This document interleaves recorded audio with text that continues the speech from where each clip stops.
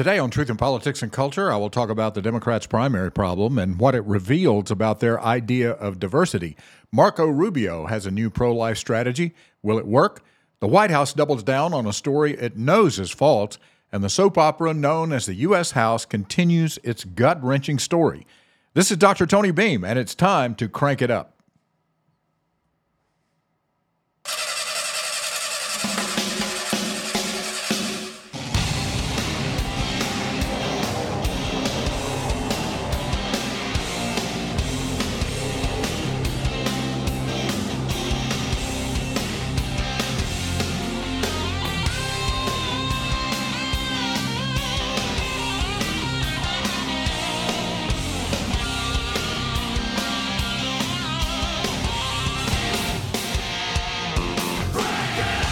All right, good morning, everybody. Thanks for joining me live on YouTube and on Facebook this morning. We appreciate all that. Please pass the word along that this program is available live, 7:30 to 8:30, Monday through Friday, with a few exceptions when I have to travel to Columbia early, but most of the time.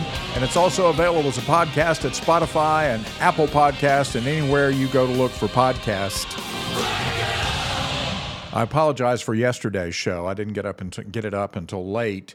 Or get it posted, not yesterday's show, day before yesterday. I actually put up two shows almost back to back because I grabbed my computer to head out to Columbia for a fairly early meeting and thought I had everything that when I got down there, I could just go ahead and load the podcast, put it up, and realized that I didn't have the editing software on that computer to get the show into the right format so that I could upload it. Anyway, that's technical stuff that you probably didn't need to know, but it keeps you kind of explains why the show was late getting to the podcast the other day. All right, a couple of things from here in South Carolina before we move on to national news. The spotlight's going to be on South Carolina. Already is really. To some degree, our primary is February 24th. We've got New Hampshire coming up. And New Hampshire is where a lot of the attention is right now. But in the South Carolina legislature yesterday, there was an important vote on H 4624, which is the Do No Harm bill. And after a lot of debate and Republicans standing firm and voting down amendment after amendment, the measure passed yesterday, the House, and will, or at least second reading. I guess this would have been second reading. It'll go up for third reading. It was 82 to 23, I believe, was the final tally. So overwhelming vote to protect minors from gender-altering surgery and from puberty blockers, which, there's more and more information coming out now about puberty blockers, about the long-term effects and the fact that, one of the things that was said about the puberty blockers early on is we can use them because the effects can be reversed. You use the puberty blockers while a person is kind of making their decision about which way they want to go with their gender, and then you can kind of turn it off. And there's research now that suggests that it's not that easy to just turn off a puberty blocker and to get things back to where they were. Or to reverse the effects long term. And so, as these questions continue to rise, I think it's more important than ever that we have laws that protect minors. Again, adults, I think, obviously, I don't agree with the transgender ideology. I agree with the Scripture as a born-again believer, somebody who is a follower of Jesus Christ and the Word of God. I believe that God created male and female, and that we're not supposed to mess with that. And when you think about what transgender surgery accomplishes, and all the puberty blockers and all the cross-hormone treatments, you're actually altering the way that we were made at a fundamental level. Now, you can't alter it all the way down to the genetic level because that's just not possible. But you can do cosmetic things that require a lifetime of maintenance to give the appearance that your gender doesn't match your biological sex.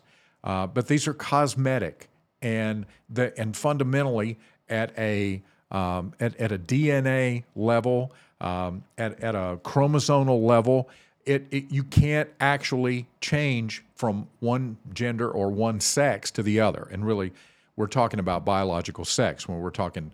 The terms have gotten to the point where they're not interchangeable in some people's minds. They would say, and that gender is a concept.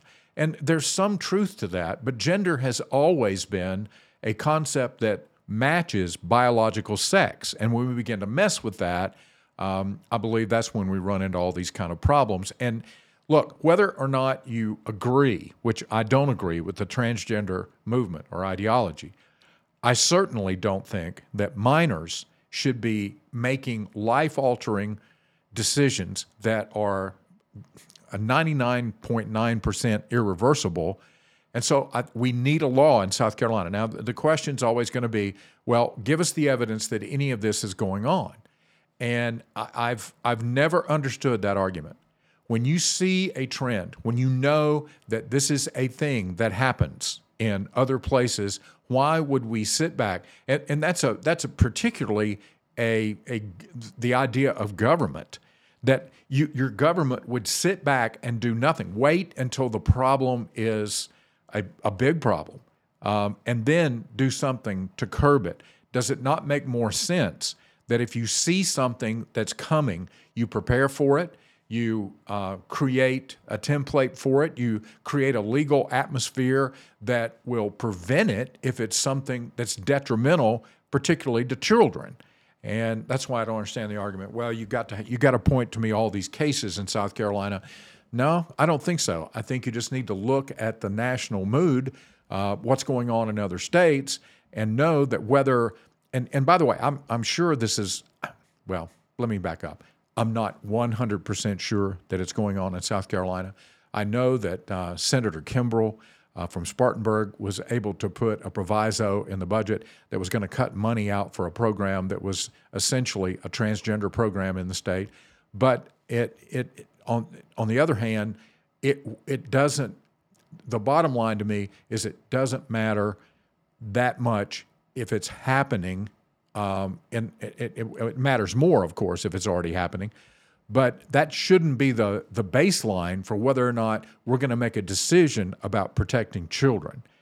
You don't want to have any children to go through this or to be in the process of gender transition surgery. If we can prevent that from happening, how much better, instead of having to step in and perhaps stop it from happening. So anyway, that bill is coming out of the House, and it's going over to the Senate. And, of course, it's going to be a much slower process over there. But we'll, I think it will pass. I think they've got the votes in the Senate. I think it'll be closer than it was in the House. There are a lot of conservatives in the House. The conservatives in the House don't always get along. In South Carolina, they don't always agree, but there are a lot of them over there. So getting a vote like this through after you wade through all the amendments that the opposition puts up is not a heavy lift in the House.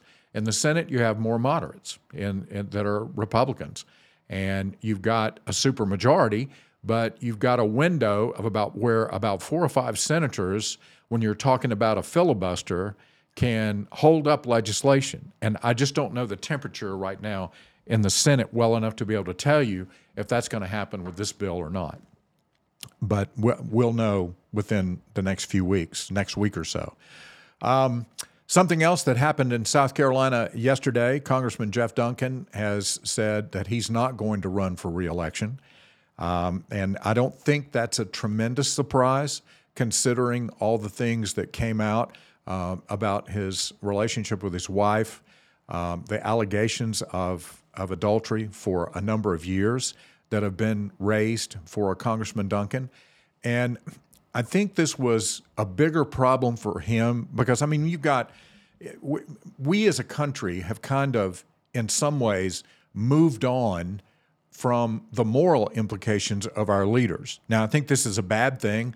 I think our leaders should be moral in their lifestyle, in their behavior. Should they be perfect? Well, there was only one perfect man, and God makes us perfect or makes us whole when we accept the forgiveness of sin through Jesus Christ and the blood is applied to our life, then our sins are forgiven. But there's nobody that's going to be perfect, but at the same time, it is the standard that you hold and the decisions that you make morally day by day that I think indicates where your character is. And there are a lot of questions about Representative Duncan's character, primarily because he spent the last 10, 12 years touting the values of faith, family, and freedom. And, this episode in his life has called into question whether those things were real for him. And that matters to enough voters in Congressman Duncan's district to cause him to sit down, evaluate.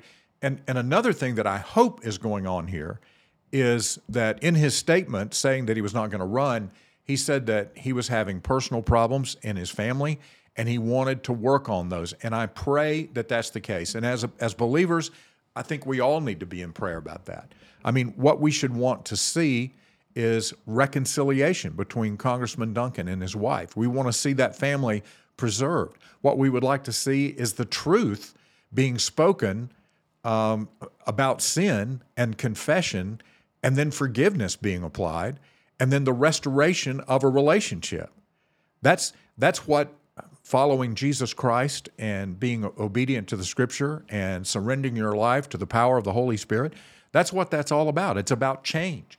Every one of us have the potential to be world-class sinners. I mean, apart from the grace of God and the forgiveness that comes through the cross, we are in our heart, we are world-class sinners. It's the change of heart that comes through salvation.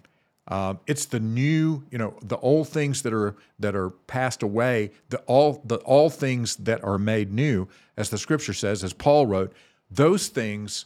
That's the miracle of salvation, and we should want to see that kind of a transformation, those things happening in the lives of our leaders, because sin that is hidden and it never comes, it's never confessed to God.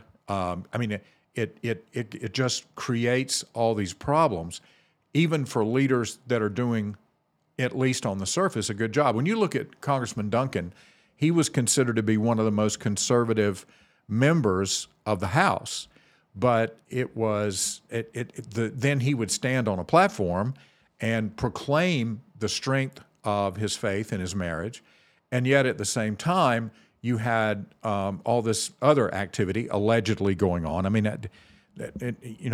we give room for the fact that this is something that's been revealed that hasn't been thoroughly vetted, but pretty much, Congressman Duncan has now acknowledged at least that there are personal problems that need to be addressed. And so our job as believers now, when it comes to this situation, to me, is to be in prayer for them. Prayer for him, prayer for his marriage, prayer for just his restoration of all the way around of reconciliation to God, forgiveness, and the restoration of his marriage. Now, as far as the seat is concerned, Senator Cash from here in South Carolina has pretty much all but made it clear that he's going to run for that seat. And the people that I talk to that know that district and know that area believe that he would be hard to beat because Senator Cash is very popular. He's very conservative. He has a good reputation there and high name recognition. In fact, when that seat, it was a battle between Senator Cash and Jeff Duncan to get that seat to begin with. So Senator Cash, Richard Cash, is going to have a leg up. There may be some others who file. I don't know. They're going to have to assess and decide if they can take on Senator Cash and have a chance of winning, get the support they need, raise the money, all of that happens in politics. But right now it appears that it would be Senator Cash would have definitely the advantage there. All right, let's move on and talk about some national things that have been going on.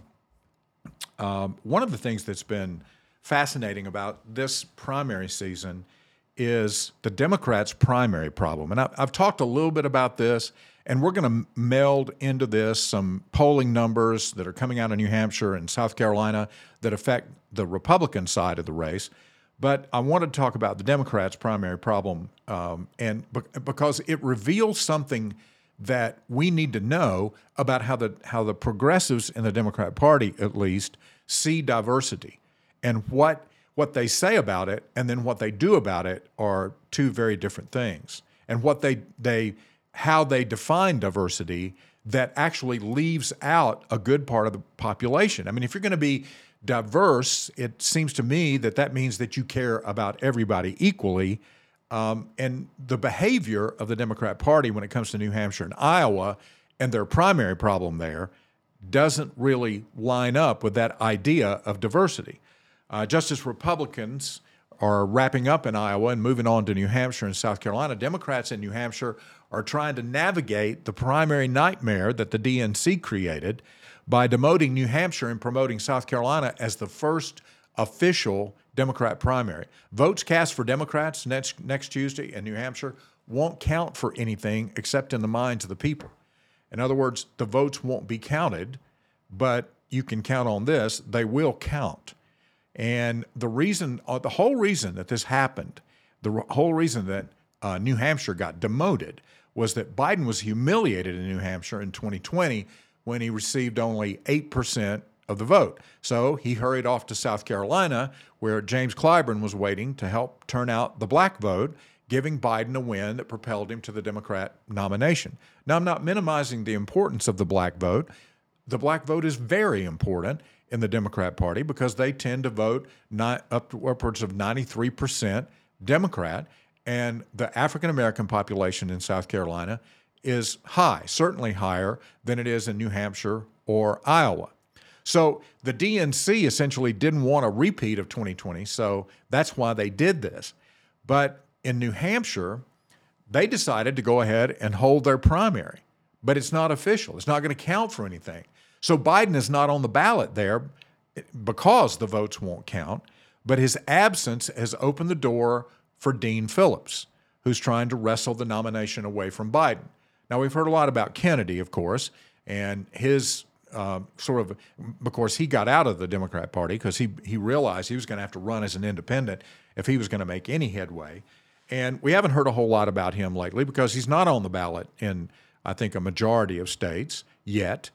And so we don't know the scope of his we know that he was polling at one time at about 20%, which would be about where, I mean, if you're a third-party candidate and you get 20% like Ross Perot, it can be a thunderbolt.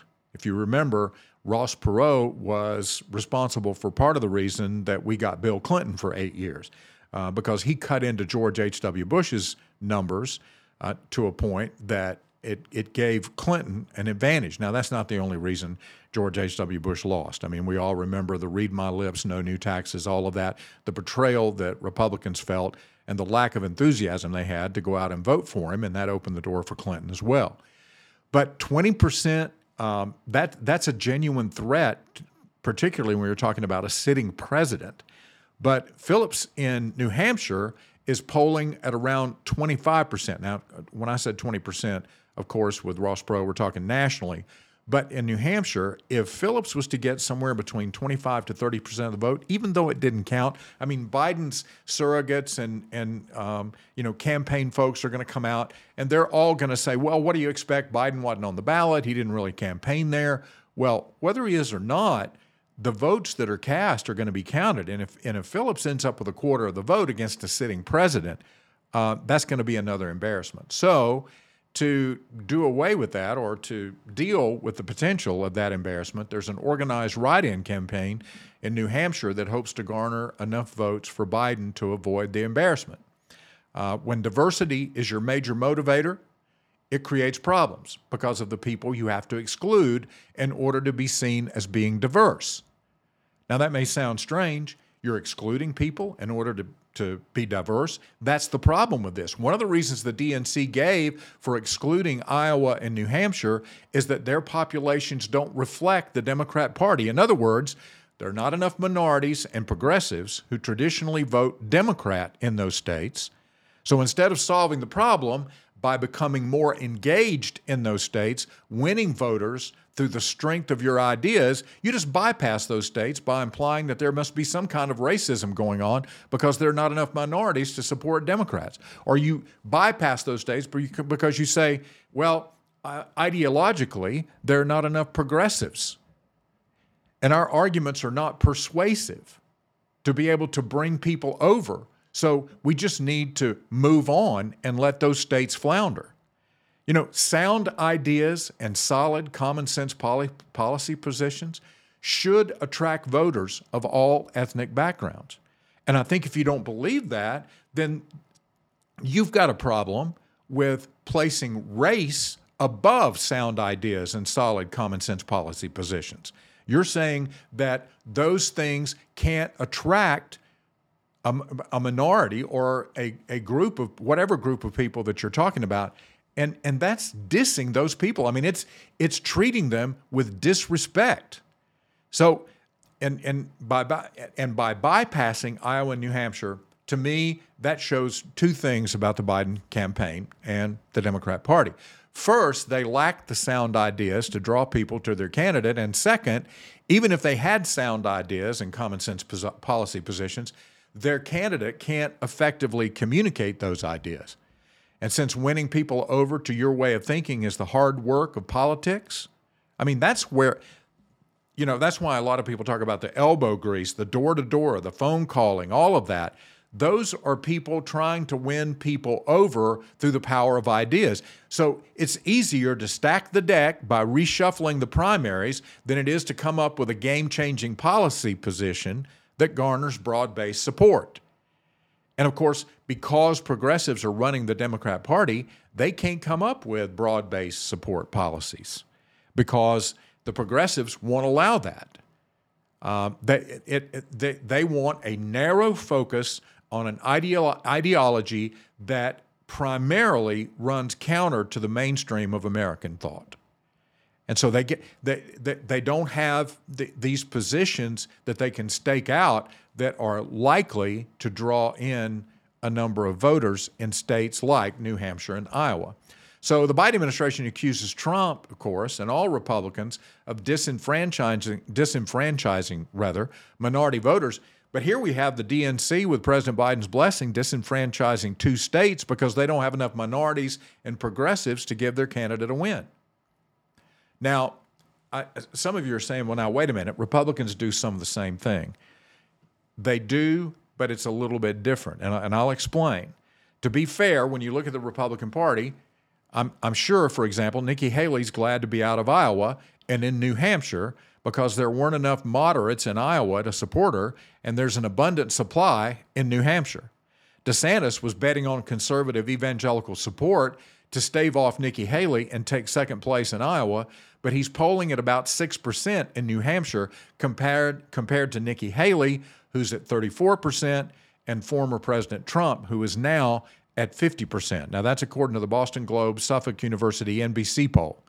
Now, there's an outlier poll out there. If you look at some of the headlines, there are people screaming about the American Research Group poll that shows Haley and Trump tied at 40%. But that's an outlier. If you look at the average, Trump is polling anywhere from 8% to double digits ahead of Haley, and in some polls more than that. So DeSantis isn't, here's the thing, DeSantis is not ignoring New Hampshire. He didn't just bypass it, but he is running hard in South Carolina, where he's polling at about 12.1%. Right now, Haley's at 24.9%, and Trump is at 54.8% in the polling averages. But here's the difference between how Democrats and Republicans approach the electorate. If you're not all in for Biden, then Democrats know he can't persuade you, so they just sidestep you, i.e. Iowa and New Hampshire. Republicans acknowledge the reality of demographics and philosophical shifts in politics in certain parts of the country, but they show up and make an argument. And that's the way politics is supposed to work. Their names go on the ballot. They face the voters. They give everyone a choice. Now, I ask you, which party sounds more like that they care about diversity? Is it the party that bypasses the wishes of voters if there are not enough of them who look or think like their party? Or is it the party that stands up and makes the case to all voters in every primary? My argument is that that would be the party that cares most about diversity, real diversity. By the way, Dean Phillips is not a Joe Manchin, okay? If you're thinking, when you start thinking about, and I know Republicans don't want to get too deep into what's going on the Democrat side of things, but I think we need to understand the dynamic over there a little bit.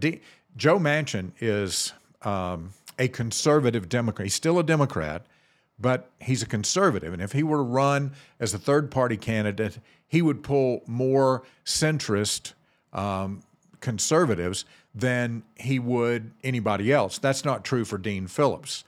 Now, he's also not a younger version of Joe Biden. He's somewhere in the middle politically. His campaign is being run by Andrew Yang's 2020 staff, if that tells you anything. If you go back and look at Andrew Yang was trying to carve out a middle-of-the-road lane for himself within the Democrat Party. Now, he was hoping to get some independents and others to come over and support him, but his primary goal was to kind of be the middle guy in the Democrat Party and then hope that he had enough independents to make him a viable candidate. And Dean Phillips is kind of running the same playbook.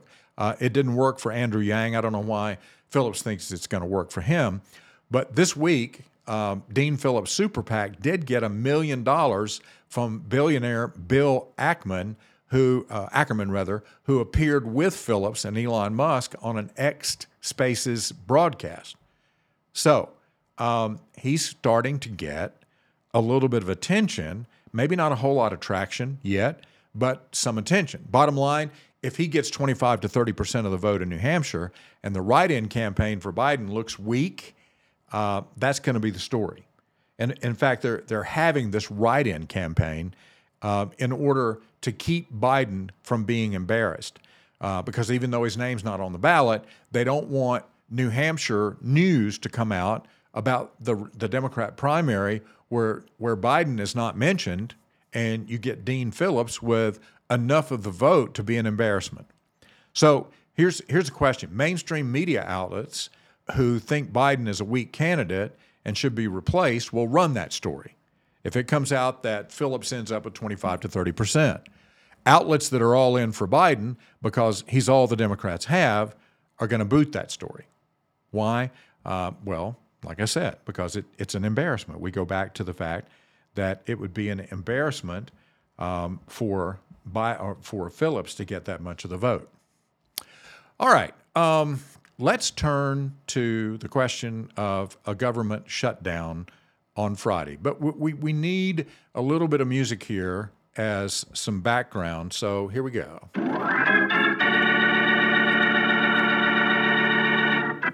Okay. When last we looked in to the House, which is now the soap opera of the United States Congress, we saw Senator Chuck Schumer demanding that Speaker Michael Johnson spurn his conservative base and join the Democrats in spending more money to get a budget deal.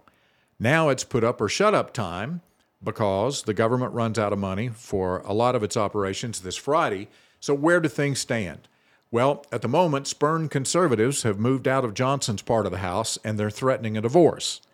So it looks like we may have another budget extension, better known as a continuing resolution that pushes the deadline to March to give more time for Speaker Johnson and his spurned conservatives to enter into counseling. But when you listen to the Freedom Caucus chairman, Bob Good, by the way, who was speaking to Fox News this past week, it sounds like it's going to take a lot of counseling. Also, secure the border as a condition of continuing to fund this government. Why would we give more money, billions of dollars for that matter, to a Department of Homeland Security that is facilitating the border invasion that is literally destroying the country? So he's the chairman of the Freedom Caucus, and that's enough votes right there that if Republicans stick together and Democrats stick together, could scuttle a continuing resolution movement. So the question becomes, will Johnson be able to woo the Freedom Caucus to vote for a continuing resolution? Will moderate Democrats in the House save Johnson by voting in favor of the continuing resolution, and then save him again from a motion to vacate the chair. Now, when I'm saying again as in save him like they would save the continuing resolution. You'll have to tune in next week to find out as the government burns. Okay. I really wish we could work things out better. You've got people that get elected to office, and they have a responsibility to stand for the right things, but also to work together with those that they disagree with in order to have a functional government. And look, I'm not one who thinks that we should run away totally from a government shutdown. I don't think that that should be that we should cave every time Democrats wave the government shutdown flag. But I'm also not someone who thinks that it helps a party politically when we know that the way that the media is going to portray this, and yes, the Republican base gets it for the most part, but it's not the Republican base that we have to have in order to win national elections and to win down-ballot seats in Congress, in the House and the Senate. No, we're going to have to win people. We are so polarized between Democrats and Republicans that Republicans, in order to be successful, are going to have to win some independents. And I just think people that don't pay attention to this all the time, they're headline readers or soundbite listeners. It ends up looking bad if the Republican Party is constantly trying to get rid of its leadership because they don't like the decisions that are made. And that is good. That looks good for the conservatives in the party, in the Republican Party. But I think it looks like chaos and confusion to people that we need in the general election, not only for the White House, but also for down ballot issues. So I hope that they're able to work this out. Look, Michael Johnson, if he goes along with the continuing resolution, I think it's likely that Democrats will help pass that continuing resolution. Now, whether or not they follow up by keeping Johnson as Speaker, I mean, why would they do that? I mean, I get it if they're concerned about the party. They're concerned about the country, and they don't want the House to become dysfunctional again. I could see that, but why would you rescue Republicans from making another leadership change and plunging the House into chaos when I think that presents a bad face to people, again, that we need to come and vote Republican when we get to the general election. So we'll see. I mean, all that's going to get worked out one way or the other here over the next few days. All right. Marco Rubio has come out with a 3-point strategy to sort of shift the debate within the pro-life community so that the message is clearer and we start winning some of these arguments since Roe versus Wade was overturned. One of the real weird things, really, that's happened since Roe went away is that we've seen a string of pro-life losses in states that have had an opportunity to vote on constitutional amendments one way or the other in their states as it affects abortion. But all of those have turned on the side of those who are pro-abortion. And part of the reason is the resources of Planned Parenthood. I mean, they have just a bottomless checking account. They can spend billions of dollars to promote their ideas and to reach people, and they've changed the language. And I've always said that, you know, if you control the language in a political debate, you get to define the terms. That puts you way ahead. And so they've moved on from pro-choice to pro-women's health, and they've coined the phrase that abortion is health care. They've taken a negative term and flipped it into a positive term in the way that they use the language. Now, don't misunderstand me. I'm not agreeing with any of this. I'm not saying that any of this is right. I'm just saying that that's what the left has done, and so far it's been effective in these states. And so they also refer to women's freedom, not pro-choice for women, but pro-women's rights, pro-freedom. And Planned Parenthood tested all these phrases. I mean, they were able to determine that these are the things that they need to say in order to sway people over to their side. And those of us that are pro-life, we've kind of been slow in coming up with a response. So here's Marco Rubio of Florida. Senator Rubio has a plan for the Republican Party and its message on abortion post-Roe. And here's what he said. He said, first, we need to develop and fight for a compassionate pro-family agenda that counters caricatures of our beliefs and makes life easier for mothers and their children.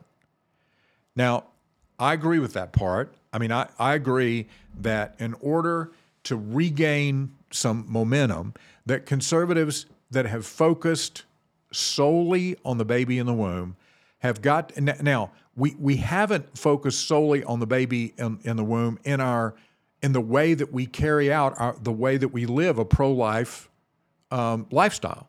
I mean, we've always cared about the mother. We've always provided resources for the mother and for the family.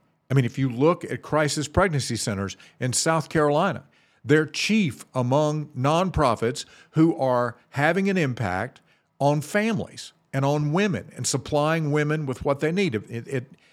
Walking with these women through a very difficult decision and then helping them as they make the decision for life. There are consequences that come with that these women face. And these pro-life pregnancy centers are helping these women. A lot of churches helping these women to navigate those things so that it's easier to be pro-life when you've got people caring about all of your needs. So I agree that this is something that is important. Developing a compassionate pro-family agenda, talking about the family, talking about why children matter to the family and why mothers and fathers in the home raising those children give them the best opportunity for success in life. So second, he says, we need to put Democrats on the defensive about their extreme support for abortion. I think that's true. People need to know. And Democrats deny this, and a lot of times their denials are what get the headlines. But it's absolutely true that Democrats, in most cases, want abortion available all the way up through the 9th month, all the way up through the point where the baby's in the birth canal. I mean, and that's been made clear. Now, Democrats will deny that. They'll say, no. But they're a long way away from what was being said during the Clinton years, and somewhat at the beginning of the Obama years, when the idea was we want abortion to be safe, legal, and rare. That's not the case anymore. They want abortion to be, the safe part can be sacrificed. They certainly don't want it to be rare. They want it to be legal at every point along the spectrum when it comes to having a baby. And that's an extreme position. The vast majority of Americans are not there. That's not what they think when they think about abortion. They think about early abortion. So pointing out the Democrats' position on this is extreme, and making sure that we continue to say that and to present the evidence that backs that up, I think that's incredibly important.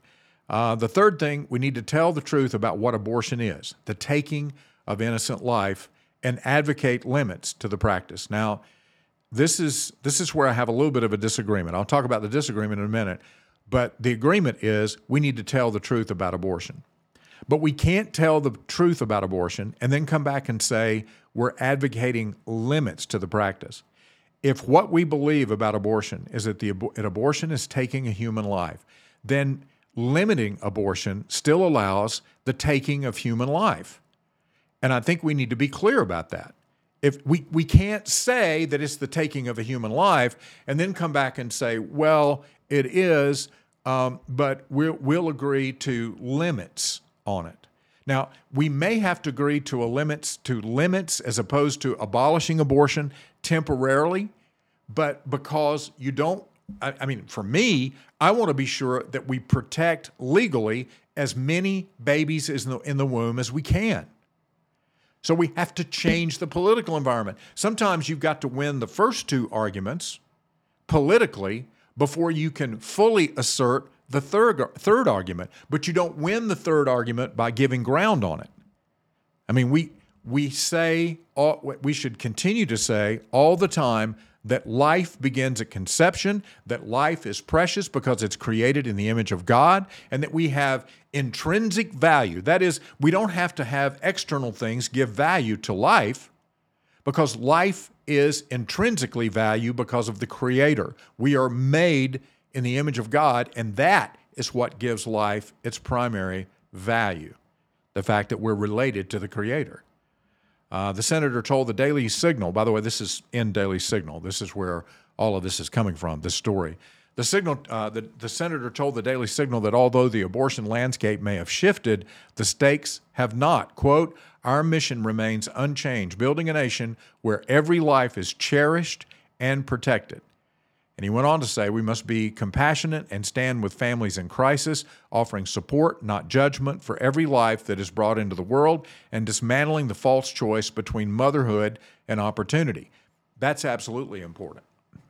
I mean, women need to see that babies are a blessing. Having a baby, building a family, that's a blessing from God. And there are plenty of women who are successful and have great careers who are also mothers. And opportunities to help those mothers be successful, Republicans should be all about that. Now, it would be great if part of the decision that gets made in the middle of this is that women decide that being at home and raising their family is more important than being in the workforce. And women who make that choice should be 100% supported in that choice, in that decision, and not treated as if they've made some kind of compromise that belittles them as women. And women who have a career but focus on their family, that is, they don't relegate their family to some type of second tier status, but that they actually are able to go out and have a job and work in the business community or wherever they choose to work and still have a focus on their family, to coin the name of a very popular program from decades ago, Focused on Family. I mean, if they can still do that, I think, of course, and Focused on Family is still around, just different host. Rubio goes on to say, he says, "We will expose the truth about abortion, from the horrors of late-term abortion to the lack of basic protections for the most vulnerable. Finally, we'll rely on common sense, finding areas where even those who disagree can stand together for the sanctity of life. Every life saved, every family supported, every law rewritten is another step toward a future where every beating heart finds refuge in the law and compassion in our hearts." And I think the last part of that is really important. Both of those things have to be on the table, not just the law. The law needs to be strengthened. In South Carolina, we need a stronger law than the heartbeat bill. The heartbeat bill is all we could get politically at the time that we got it. But we need to do more. And that's why, as I told you, I was happy to hear Speaker Merle Smith at a First Monday event back at the beginning of the month talking about that his hope was to see the Human Life Protection Act come up again that would protect life from conception in the womb.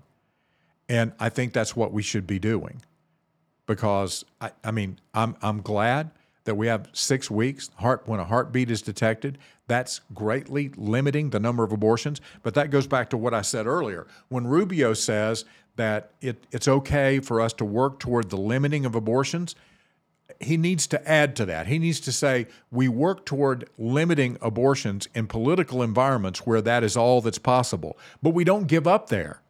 We come back and we try to change the political environment through the election process, where we elect more pro-choice legislators who understand the fundamental truth that life is valuable because it's created in the image of God, and then we're able politically, through the law, to protect more babies in the womb. And I think all of those things need to be going on at the same time. The main thing we need right now is for the pro-life community just to remain engaged, because so many people, it fascinates me. I mean, we've got 24-hour news channels, 24-hour news cycles, and yet still we are in a situation where, people think that because Roe versus Wade was overturned, that we're done here, that we've won the abortion debate. Now, I think there's fewer and fewer people. Thankfully, I think everybody's beginning to embrace the fact that this simply got shifted to a statewide, conversation, and that we have to win state by state by state, and we have to pay attention to the political environment in those states and how it has to change in order to win. But there are still some people who would say, well, Roe versus Wade, we've done our job. Now we can go back and we don't have to pay attention to this anymore. Well, yeah, really we do. All right, here's a story from the Daily Wire that I thought you would find interesting today. The White House is doubling down on a statement that blames Texas for drowned migrants. Now, I'm just going to go through this story because you've probably heard the original story that there were 3 immigrants that were trying to enter the country illegally that drowned, and the blame that came out of the White House was against Texas because Texas was not allowing Border Patrol to go in this particular area, hindered the Border Patrol from getting there. And if the Border Patrol had been on the site, they could have rescued them. So therefore, Texas is responsible for these deaths.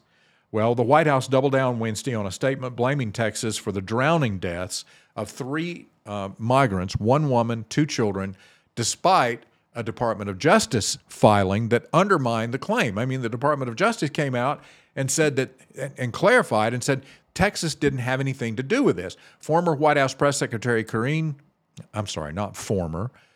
White House Press Secretary Karine Jean-Pierre balked at the questions from Fox News correspondent Jacques Heinrich, hope I'm pronouncing his first name right, his or her, pivoting when presented with the DOJ's version of events to suggest that it was rude to ask questions when 3 people were dead.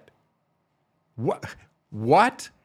Well, is it not rude to take the death of 3 people and use it for a political statement, particularly when the statement that you're making is not true? How respectful is that to the death of 3 people? Here's the quote. Question, will the administration then amend its separate statement that implied that Texas officials were responsible for the deaths of those 3 migrants when, in fact, they had nothing to do with it? They had already been dead for an hour, the people who tragically died for an hour by the time Mexico told anyone in the U.S. about it. And the administration admitted as much in their court filing. That's the way Heinrich began. Quote, they acknowledged that in their court filing that the statement from the White House implies that Texas was responsible, and a number of outlets were forced to issue corrections and editor's notes because of that White House statement. Will the White House amend the statement?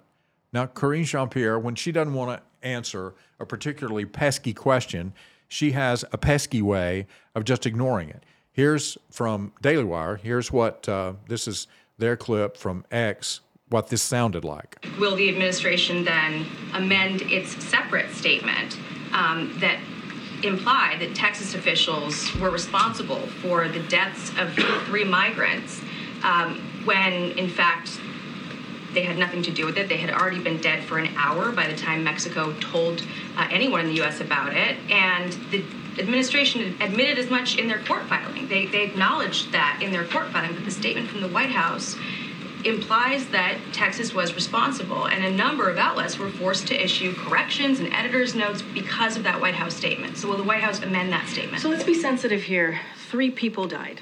3 migrants died. 2 children and a woman. That was devastating. Devastating situation, heartbreaking situation. So let's be really mindful of what we're talking about here. No question about that. She's exactly right. I don't think anybody has suggested that it wasn't a heartbreaking situation. I don't think anyone has said, I mean, maybe on some sites or where the crazies live that are out there, maybe somebody has said, well, it serves them right or something like that. But when you're talking about if we're as Christians, when we're talking about being made in the image of God, whether we're talking about people in the womb or people in a tragic situation like this who lose their life, yes, they were risking their lives. They made that decision to do that, but when the desperation or the desire that drove them to that it should not cause us to look at that and be not compassionate. Of course we're compassionate. People, 2 children and an adult died trying to get into this country. And so this is totally changing the subject from the fact that the White House put out false information. I want to take a step back and just as you're talking about our statement, look, as I mentioned, a woman and 2 children died. They drowned near Eagle Pass, which is, as I said, devastating, and that Texas officials blocked Border Patrol from accessing the area. That's what was happening at that time. Our statement is consistent with DOJ's filing. As the DOJ filing said, there was an ongoing emergency situation that Border Patrol was blocked from accessing. There were other migrants in the water as well. But I'm just saying there was separate. There was an ongoing. The White House statement the White House statement says that Texas officials blocked U.S. Border Patrol from attempting to provide emergency assistance. There were other migrants in the water. Then why wasn't that included in the statement? There were other migrants in the water. That's what you were referring to. Our statement is very much consistent with DOJ filing. That absolutely is not true. Their statement is not consistent. Because, as you just heard, they acknowledged in their court filing that the statement from the White House implies that Texas was responsible, and then Heinrich added, and a number of outlets were forced to issue corrections and editor's notes because of what the White House statement said. There was no attempt to answer the direct question. There was kind of a scolding going on here for the nature of the question. So and again, I don't know anybody that is suggesting, particularly, conservatives, anybody, that we shouldn't be mindful that it was a heartbreaking, devastating situation. And then she, of course, you heard, she went on to talk about the overall situation, but she continued to imply that Texas was in the wrong. And then she said that their statement was consistent with the DOJ's filing. And that's not true. It isn't, because the DOJ's filing pointed out that, as we said at the beginning, the Border Patrol being there, the fact that there were other people in the water, the Border Patrol was not prevented because the Border Patrol did not know that this had happened until they were informed by Mexico an hour after it had happened. And this is,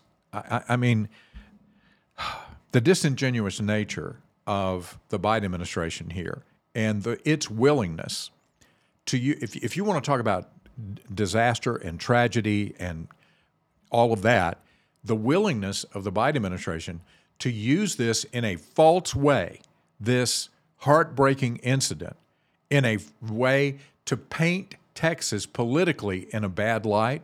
How disrespectful is that to the people who died and their families?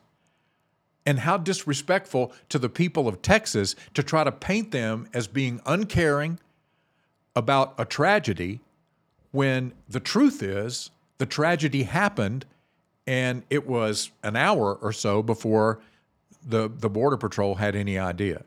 The picture, you have a picture painted in people's minds of the Border Patrol standing there, seeing these people in distress, and the state of Texas preventing these Border Patrol agents from going into the water to rescue them. And nothing could be further from the truth.